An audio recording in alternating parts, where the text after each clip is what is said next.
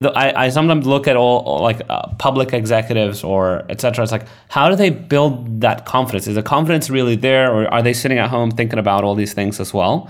I don't know. It's like, all your decisions are like a combination of your upbringing and how you think about the world. And I haven't seen how other people think about the world because I wasn't raised in their position. So you're always missing something. And thank you for this therapy session. I'll skip it. I'll send you my bill later.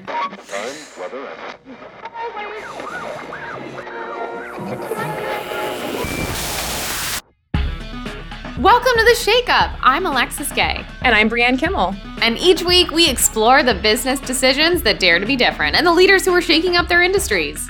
You can follow us on Apple Podcasts, Spotify, or wherever you listen to podcasts. That's right. We're there, ready to talk business. Hey, throw us a little 5-star review when you have a second. Right, Brianne? Yeah, please do.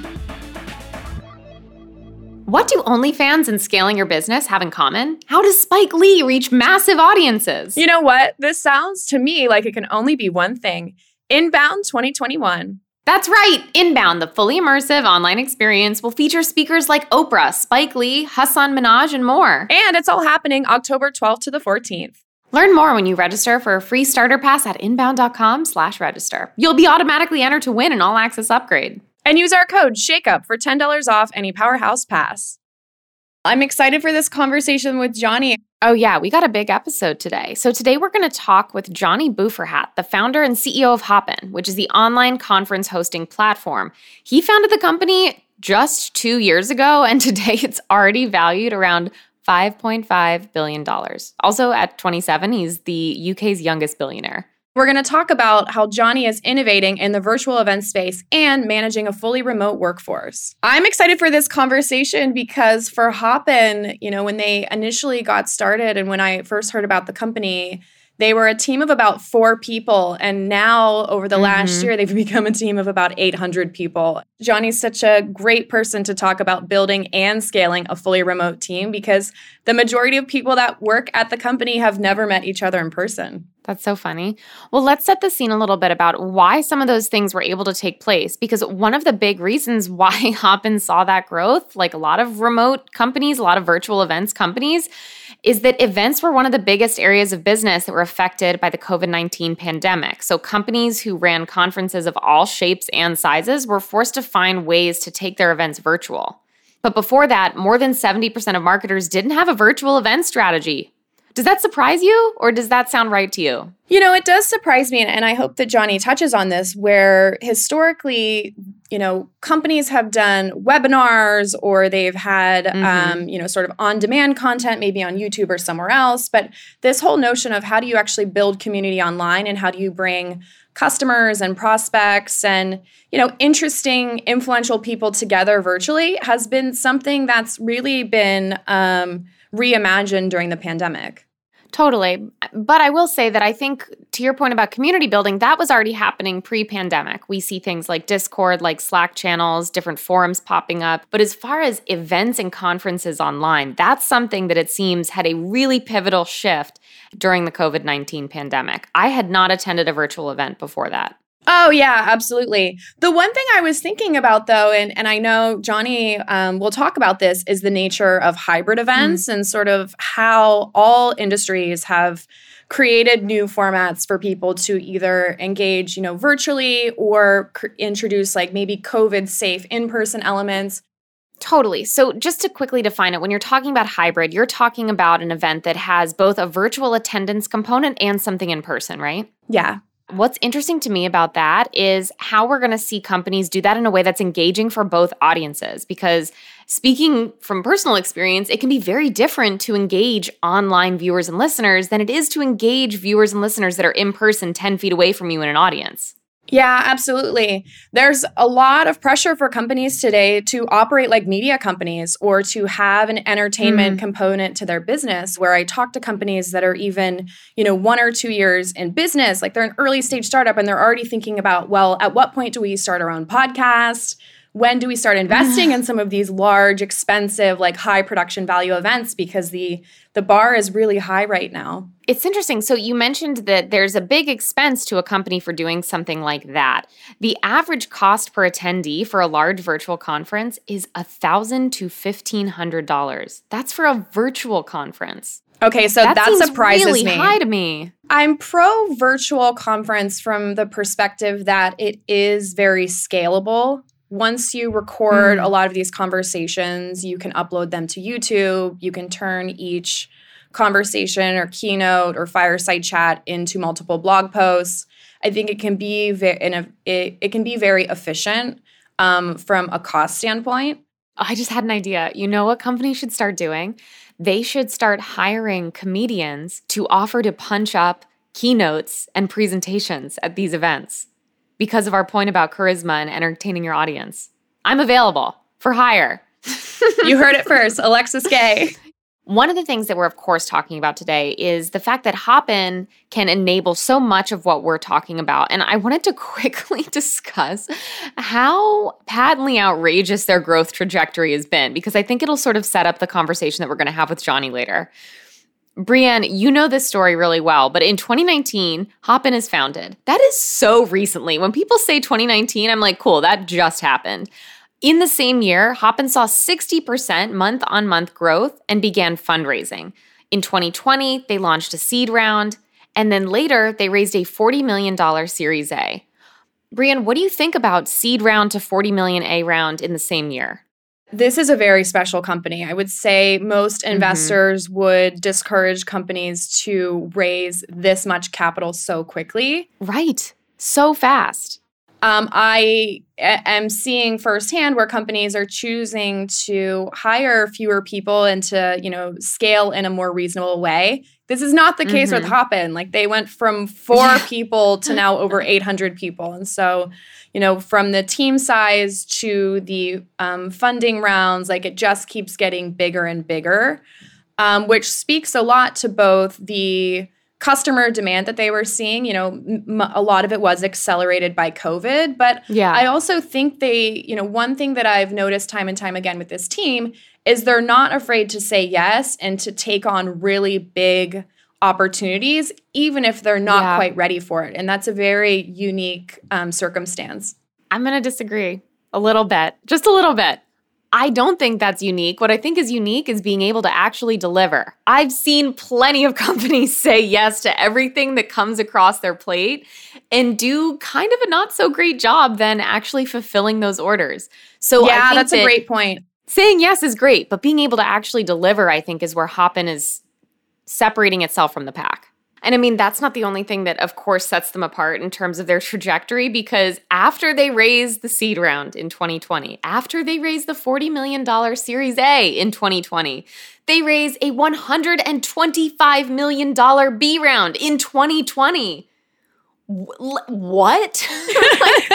It wasn't a consensus sort of style of company building where Johnny did not fly to Silicon Valley. He's never been to Sand Hill Road. He's never met these investors in person. They don't have an office. Everyone is fully remote. We're starting to see clusters where they have a kind of a larger emerging number of employees that live in New York or some in LA, or many are based in the UK. But it's a fully remote team, which, a year and a half ago sounded pretty crazy. Totally. And just to add some context around the number of registered users, in the last 8 months, it's gone from 5,000 registered users to 3.5 million. It's truly wild. Okay, and then at the end of 2020, they launched Hopin Explore, which allows users to discover new events. Now, that's something that I think is super interesting because with a lot of events platforms, you see white labeling, you see a heavy virtual feature set, but you don't necessarily also see discovery. From a lot of these recent decisions, it's clear that Hopin is making a strong consumer-facing push. In the early days, they were a platform they were selling software to businesses, and it was very much a B2B business model. Now we're starting to see, because they have such a large number of registered users, they're in a really unique position to build one-to-one relationships with consumers and people that have attended one Hopin event. Yeah, that's smart. I mean, it's just a different approach. I mean, I think like Eventbrite kind of tried to do this to an extent, but I have never felt like, oh, I'll go look at Eventbrite to see what's happening. Obviously, they're doing in-person events, but even still, it always felt like discoverability for events was an afterthought more so than a central feature. So I think that's very interesting. In 2021, 48,000 events are hosted on Hopin. Yeah, absolutely. And it's great to see, I mean, with 48,000 events, many of them are also hosting repeat events as well. And so I think it's really disrupting the industry from the perspective that once you host one and see, how scalable it can be, they're seeing companies actually fundamentally change their virtual event strategy and host more, or they kind of keep increasing the stakes and to keep iterating on this new format. The general take on conferences is that it's more of a corporate event. If you look at some of the largest in-person events, many of them are more tied to what I would call maybe fandom, where if you look at Comic-Con, if you look at VidCon, Twitch has their annual TwitchCon. These are people of all ages, of all interests. I think like the one thing that's interesting about Hopin is it's not just for corporate events. They're actually streaming a lot of major events for publications and for many of these large platforms that naturally have a broader consumer audience. That's really interesting. Have you ever been to VidCon? I've been to VidCon. I've also I've been to the Star Trek convention, which I will say, of all the things that I've been to, that was the most interesting event that I've ever been to. What were the are you a Trekkie? I'm not a Trekkie. It's one of these things where, I am very interested in consumer trends and sort of where things are going. I've also been to Comic-Con. Sure. I think it's super fun to attend some of the industry talks. I think if you look at the Star Trek convention, like, yes, you have super fans that will wait in line for hours just to get an autograph. Mm-hmm. You also have cast and crew and writers who have a lot to share, and then it looks more like an industry-specific conference as well. Brianne, if you're a Trekkie, I'll support you. You can tell me that. I think I'm a little bit more of a Star Wars fan, to be honest. Okay, so let's talk a little bit about, Brianne, something that I know is near and dear to both of our hearts and something that Hopin is obviously crushing it at, or at least so it would seem. We'll have to ask Johnny. But managing a fully remote workforce, this is a pretty hot topic. I mean, it's hot in the sense that everybody's talking about it. I don't know that it's a particularly new topic. I feel like this is, like I said, all anyone has been talking about for a year, but that's because it's incredibly, incredibly important. What do we think? Yeah, I mean, there's still a lot of debate for even early stage companies where does it make sense, and do you want to run the risk of having people working in different time zones? Do you want to run the risk of not being able to jump into the same room and whiteboard? Hopin's been able to do this, and they've gone from a handful of employees and primarily the founding team to now over 800 people. And so behind the scenes, I mean, we're both ops nerds. Their documentation and all of the systems that they have in place to make sure that the team is successful is really world class. And I hope that, at some point I bet it's gorgeous. I really want them to just open source it all, because I think this is going to be the company that really proves a lot of, specifically investors wrong that, quite frankly, did not want to invest in remote teams. Wow. Yeah, that's a really interesting point. I wish they would open it up. That would be so interesting. As an investor, are you equally as intrigued by companies that are fully remote, hybrid, and fully in person, or do you see one path as the best path forward? It really depends on the nature of the team. I find that for founding teams that have previously worked together, they've already had that established relationship. Many of them are actually choosing to work in an office because that's what they know. They feel very comfortable working in person. They want to get the band back together. I think that's one specific type of company that I'm seeing consistently choose to build an office. When it comes to more hybrid or fully remote, it really comes down to I would say the ambition and the execution of the CEO. I think you have to be a very structured thinker, someone that is really good at consistently realigning the team to make sure that you're not losing time or there isn't confusion or, a handful of people feel like the output of someone else on the team is lower than theirs. Yes. An interesting hot take is, what if remote teams don't need to have culture defined in the way of happy hours and taking more time out of the day with your coworkers? That is a hot take.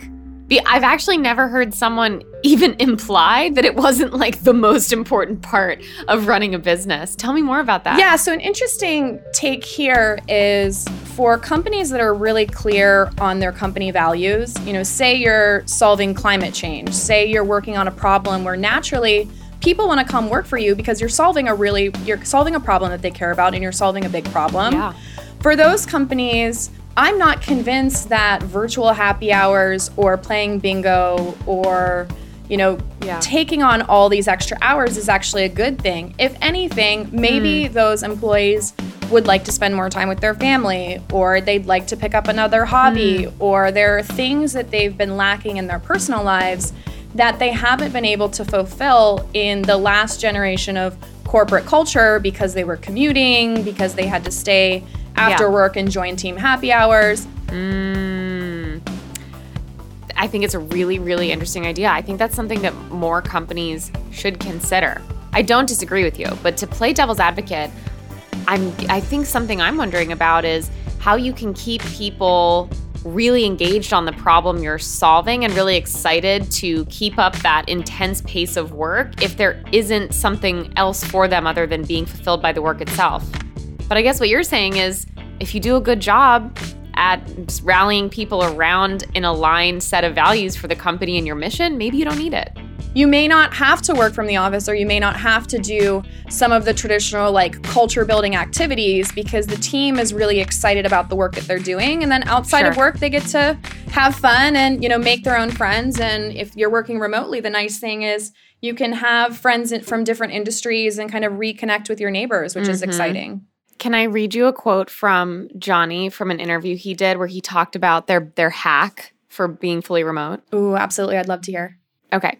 He said, at Hopin, our big hack for remote is having a vibe team. It's a 10-person team that sits within our people organization, and they're responsible for everything to do with bringing people together.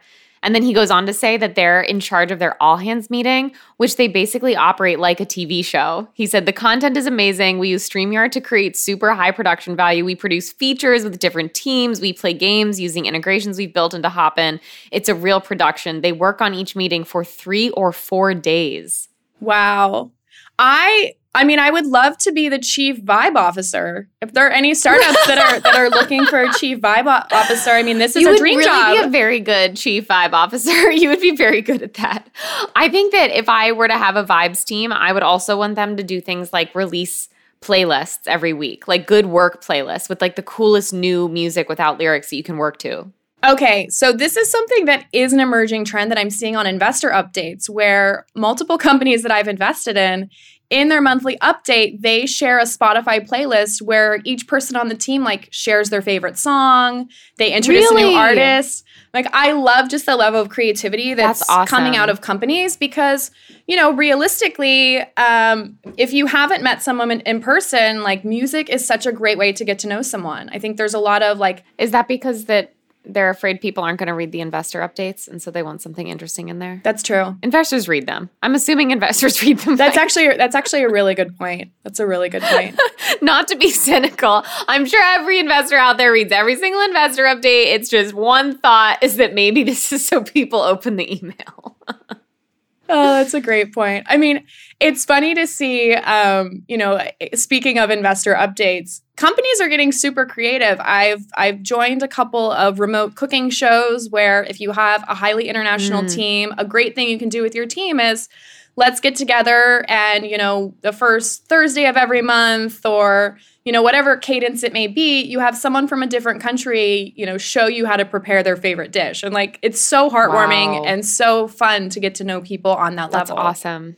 That's great. See, you would be a great chief vibes officer, I'm telling you. Okay, Brianne, when we come back, we are going to hear more from Johnny about how he's not only managing a fully remote acquisition-based workforce at Hopin, But we'll also hear about the moment Johnny had to step away from coding so he could step into his role as CEO. All that and more coming up after the break.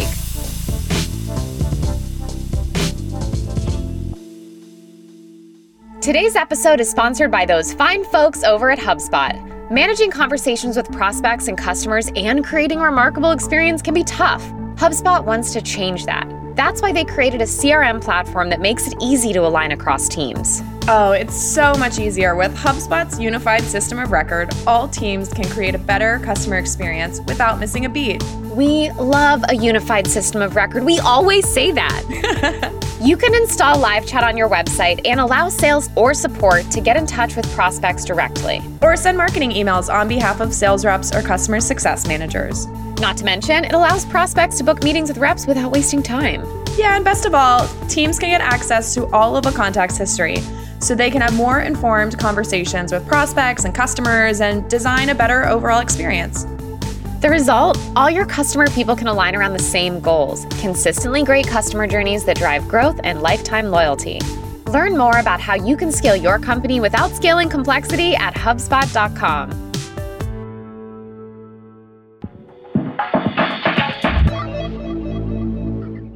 We're back! And while we might not be at a conference, we are interviewing remotely. And wouldn't you know it, today's interview is not only being done remotely, but it's with the man leading the charge. I am so excited for today's guest. He's the founder and CEO of Hopin. Johnny, welcome to the Shake Up. Thank you so much for having me, Alexis and Brianne. Brianne, you want to kick things off? Okay, yeah, Johnny. So we'd like to go all the way back to June 2019. That's a whole 2 years ago, when Hopin was just getting started. So you're in your 20s, you're based in London, this was pre-pandemic. Why virtual events? So I was very ill for about 2 years. I was stuck at home for the 2 years, 4 years prior to that, but 2 years where I was recovering. And I was reaching out to people on LinkedIn. I was a part of Slack communities I would attend. And I realized that when I would attend events, that's when I would meet more like people who are interested in the same thing. That's how I built my community. That's how I networked. And because I didn't know anyone, I just moved to London only 4 years back and being ill the whole time. So the point being that I wanted to connect with people. I wasn't able to. I started to attend virtual events online. And it didn't really matter if there was like 10,000 people or 30 people there. Like a webinar experience is pretty shit. And so for me, it was how do I actually get the networking and engagement at these events? And that's where I started building Hopin. That's awesome. So I'd love to go back to the early days at Hopin. Obviously, Hopin, one of the fastest growing companies in history. Focusing in on those early days for a second, you as the founder are wearing a lot of hats. My understanding is that in addition to obviously running the business, you were also at that time writing the code. And for every startup CEO, it seems like there comes a time when you need to step away from doing a lot of that hands-on work to start building the company and your own leadership skills. Can you tell me a little bit about what that moment was like for you? I don't want to say it was like one moment. Every single like quarter that happened at Hopin. So for me, it was like a huge learning curve. That first moment that I realized that was when we hired our first engineers, and I'm sitting there writing some code, and instead of like, and these are much better engineers than me. Sure. They're and there's no one else doing the recruiting stuff, all these other things that are really important. And it wasn't like I hadn't realized that. Maybe I was just afraid to do stuff I didn't know how to do. Ooh. And I think that's what naturally happens. I think everybody's kind of like, I've never done something, I'm not good at it. How do I even start? Now, like ever since that moment, and because I saw the impact that I brought when I started to get into basically filling holes and wearing hats wherever I didn't fit. The first 2-3 months, switching a role for me, like let's say the first 2 months I was in recruitment mode. We didn't have recruiters, and I was just like, who can be a better recruiter than a CEO reaching out to someone on Twitter or LinkedIn? And we actually that's how we doubled in size so quickly, because it was me filling that role in. So, and then I was doing more customer success stuff because we didn't have customer success at the time. And so just moving throughout every role, and every single time I was like shit at the role for a month and a half. Then you figure out how to do it, and then again you need to do something else, then you're shit at that for a bit. I think at almost every part of the scaling of the business, you need to be think about, am I actually bringing the right value here? Or is there some parts of the business that I should be doing or should be looking at in more deeply that I perhaps don't like to look at or don't understand or whatever, that is not getting as much love? And I think it's for me, it was every few months. You brought up a really interesting point around customer success. So with Hopin, because these are live virtual events and because there are thousands of people on a single link, the stakes are pretty high. Was there ever a point when you thought, we're not ready to work with a large company, we need to turn away some customers? Like, how did you balance what the product was capable of today with some of the needs that were coming from even larger customers? So I'll be completely transparent on this.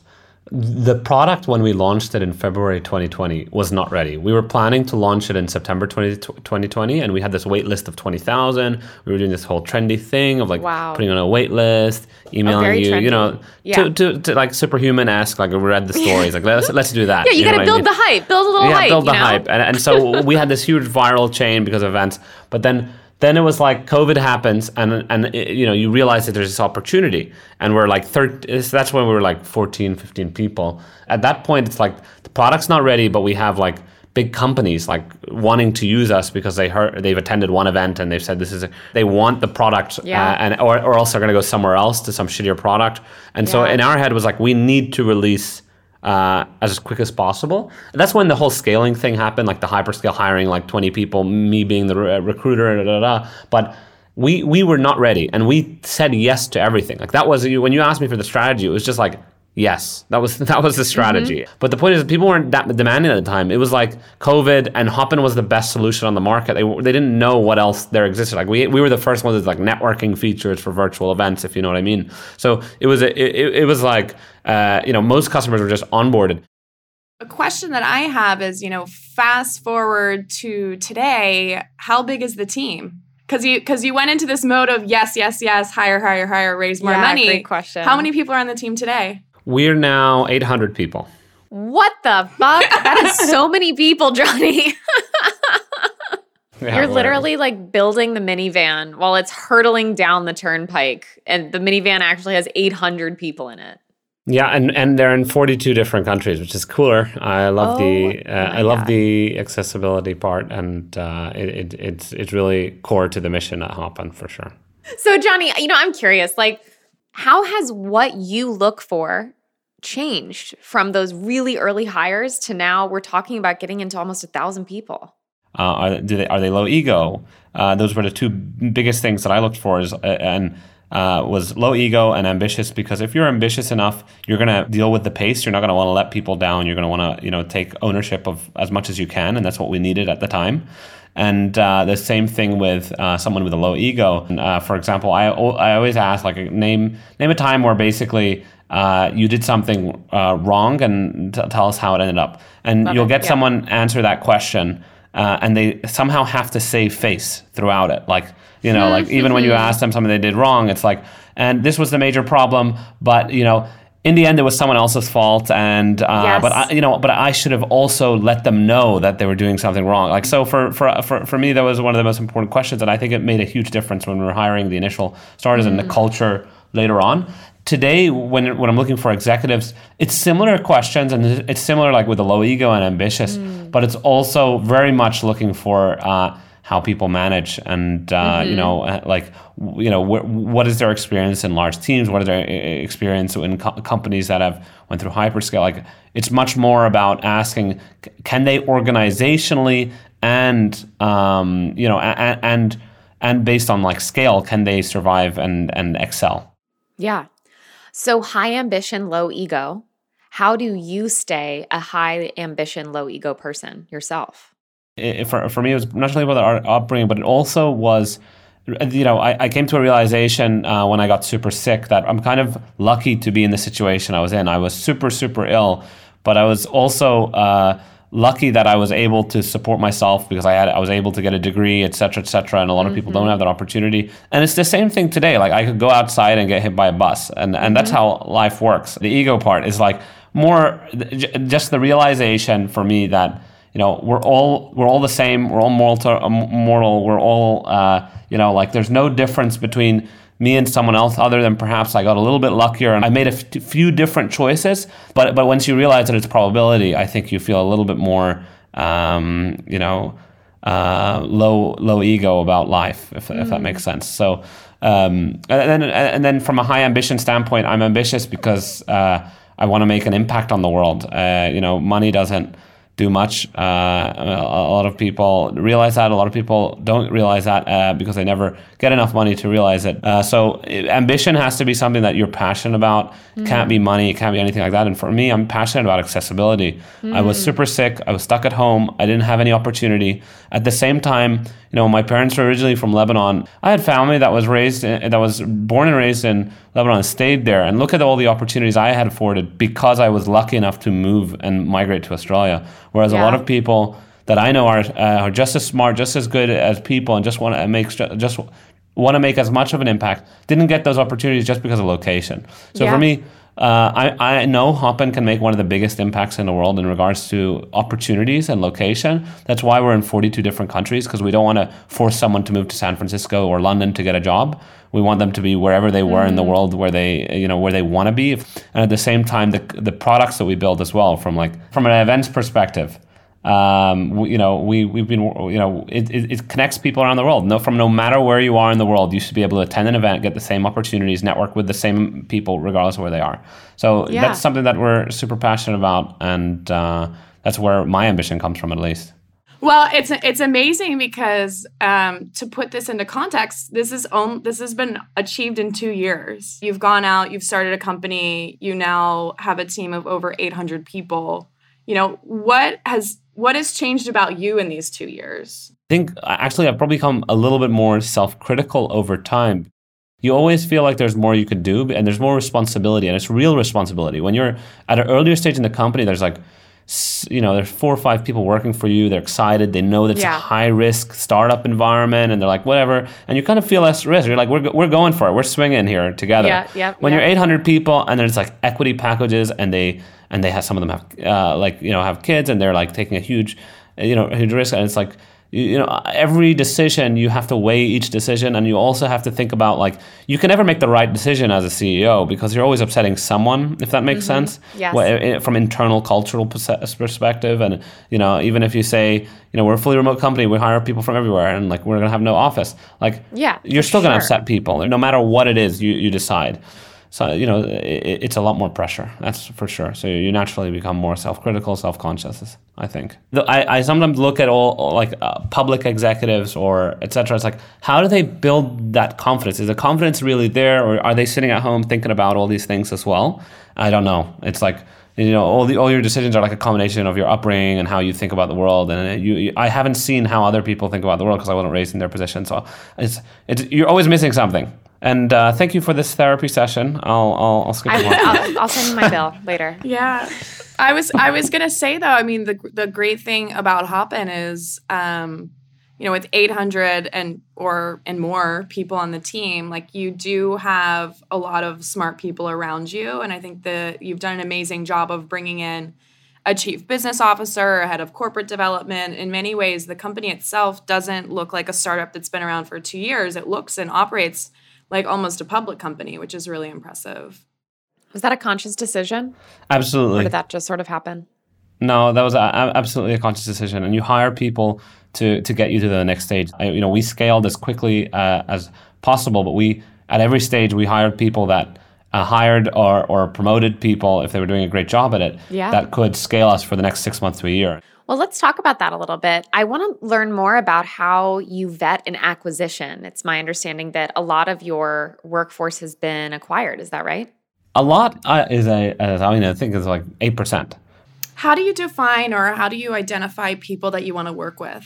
Considering that these acquisitions have been done during a pandemic and they have been fully remote teams, are there certain things that you look for from a culture standpoint that makes them a good fit for Hopin? the key thing from a personal standpoint is the flexibility. Because when you're acquiring a company, if they're not flexible to the new styles, to the new setups, the new movement, the new goals, then you're never going to be able to acquire.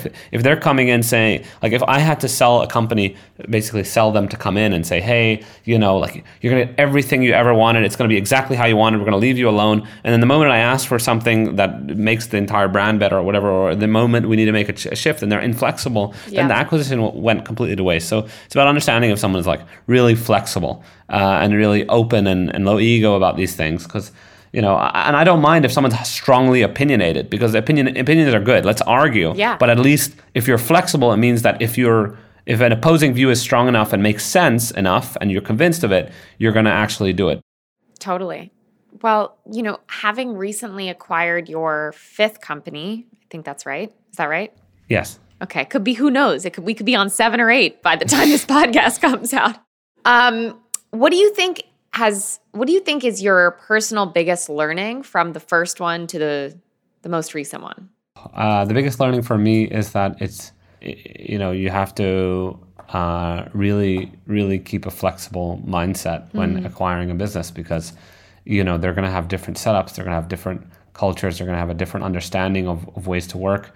You're going to have to, it's the equivalent of adoption. They've already built their view of the world, and you're trying to push them into your view, or let's say merge your views together, which again, it's a flexibility thing. And I think that's a mindset even for people that we hire, because for us, it's like we change so much every month. And so it's like you need to be able to be flexible and take on these new challenges. And this was something that I experienced firsthand at Zendesk as well. It creates a lot of, complexities even internally. Johnny, the question I have for you is, post-acquisition, what does the process look like to become a Hopineer? Is there, an onboarding session? Is there someone in ops that's like driving this like post-acquisition integrations? I love this question. Like, what actually happens when a company gets acquired by Hopin? Tell it. Do you get a hat? Do you get a t-shirt?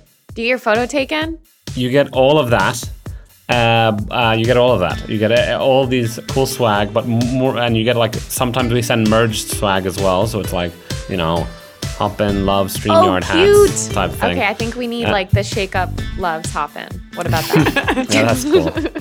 But the biggest thing is you're onboarded like an employee, actually, because you have to remember remote is very different from.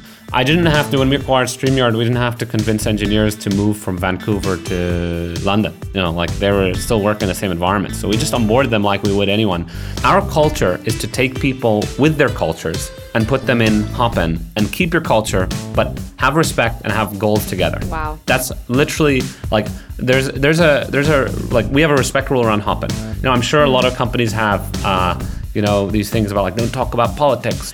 For us, it's like, talk about politics, but just talk to each other with respect. Like, you have to be able to respect each other's differences, and especially when you're in 42 different countries. So when we're onboarding someone, like, what is a Hopineer? A Hopineer is a person, or is someone that's coming into Hopin with their separate culture, but blending in and finding the right like goals, etc. It really feels like the United Nations. I think that's something that we've seen in like almost 10 of the last 50 like direct feedbacks that I've read about the company after someone's been onboarded. They said like United Nations was like 2 words used in 10 of them. Like it's really interesting from that perspective. Post-acquisition, you're sending them the swag, you're onboarding your new Hopineers, adorable name, by the way, I did not say that earlier. And then do problems ever start to come up, and what kinds of problems are you seeing come up again and again, and how are you rising to meet those? It's a great question. And to be honest, I don't want to underestimate it, because I might look stupid in a year from now when there's a lot of problems. But the pre-acquisition and the post-acquisition is significantly easier remotely. So the pre-acquisition, convincing someone to move, I don't have to convince their loved ones if they're with, London's, trust me, the weather is crap, but it's a great place to live, and you should leave wherever you are. And at the same time, post-acquisition, you're just onboarding them like you would online. Like, we're not playing musical chairs to make sure they're sitting next to the same person anymore, or like we're not removing like, oh, this is the person I always share my hooks with or whatever, and this is the person I like. Everything is online. Everything's remote. You're added to a new team, but it's not like, oh, when you're added to a new team, I'm on floor 7 now. Oh shit, I can't. Yep. Like, it's completely different. And so I think one day there'll be, we'll maybe talk more about our experiences with acquisition when we have finalized it, because I'm saying all this stuff for now and we're still in a honeymoon period. It's only been 1 year of acquisitions. That's true. But in the second, third year, I might be saying, remote acquisitions don't work, don't do them. But for now, exactly. Opposite. I'm really, 100% anyone that asks me about it, I say that being remote allows you to do more acquisitions more efficiently and also more convincingly, because they can operate in the way they want. It's only about sharing the same goals and merging the same ideas. Totally. Yeah, well, I think Brianne has our final question for you. I do. Johnny, this wouldn't be a business podcast if we didn't ask for your predictions. So as the world is starting to open up, we're starting to see some hybrid events. We're seeing people meeting in person. I know some conferences are trying or attempting or planning to be on site later this year. How do you think about the next couple of years at Hopin and some of the ways that events are going to change over time? Yeah, it's a great question. What I suspect will happen will be similar to what Shopify did in e-commerce. One product, basically, because people want one system of record, eventually for events, i.e. the data piece of events becomes too important. And that's part of our vision, that you should be able to, if you're hosting a conference and then you host, 2 more events after that, all the data about that attendee who went to that conference, who participated in a few things, how long, what did they watch, what do they like, all this sort of stuff, all these interests should be plugged into the platform and one system of record. What poll they answered, all of these sort of things.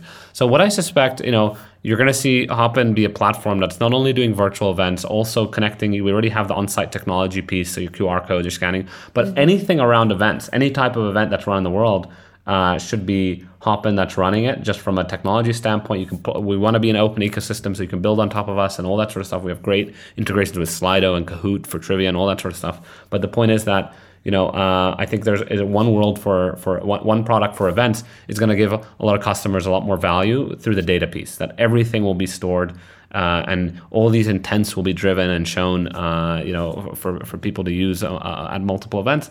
And at the same time, a lot of the what you'd probably see so I think that's where the world, that's where it's going in a year or two, all these data-orientated systems for events. But I think in 3 to 5 years, I think we'll be talking about, because I think VR and AR are getting to the point where, like, I don't think they're there now, but everybody always says every 5 years from now everything's going to be out VR and AR. But I do think like 2025, hopefully plus, like, will be, even events will have, VR and AR will play a large role in events. Wow. That's awesome. Okay, Brianne, take note. We could do a live version of the Shake-Up in VR. It would be like we're right there with you. To some extent.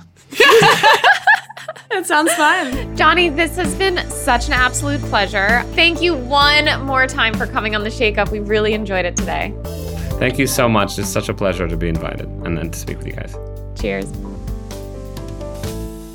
Hey, Brianne, are you ready to do that thing we practiced? Oh my gosh, is it time? I'm ready. Okay, 3, 2, 1. Don't forget to subscribe and leave us a review. Pretty good. Today's episode was written and produced by Matthew Brown. Production support comes from Lauren Schild. Our engineer is William Lowe, with research from Corey Broccolini. And special thanks to Kyle Denhoff and Lisa Toner. Word of mouth is the best way to help people discover our little podcast. Be sure to subscribe in Apple Podcasts, Spotify, or wherever else you listen to podcasts. And don't forget to leave a review, to let other people know how awesome we are. We have some amazing guests coming up this season that you won't want to miss. See you next time.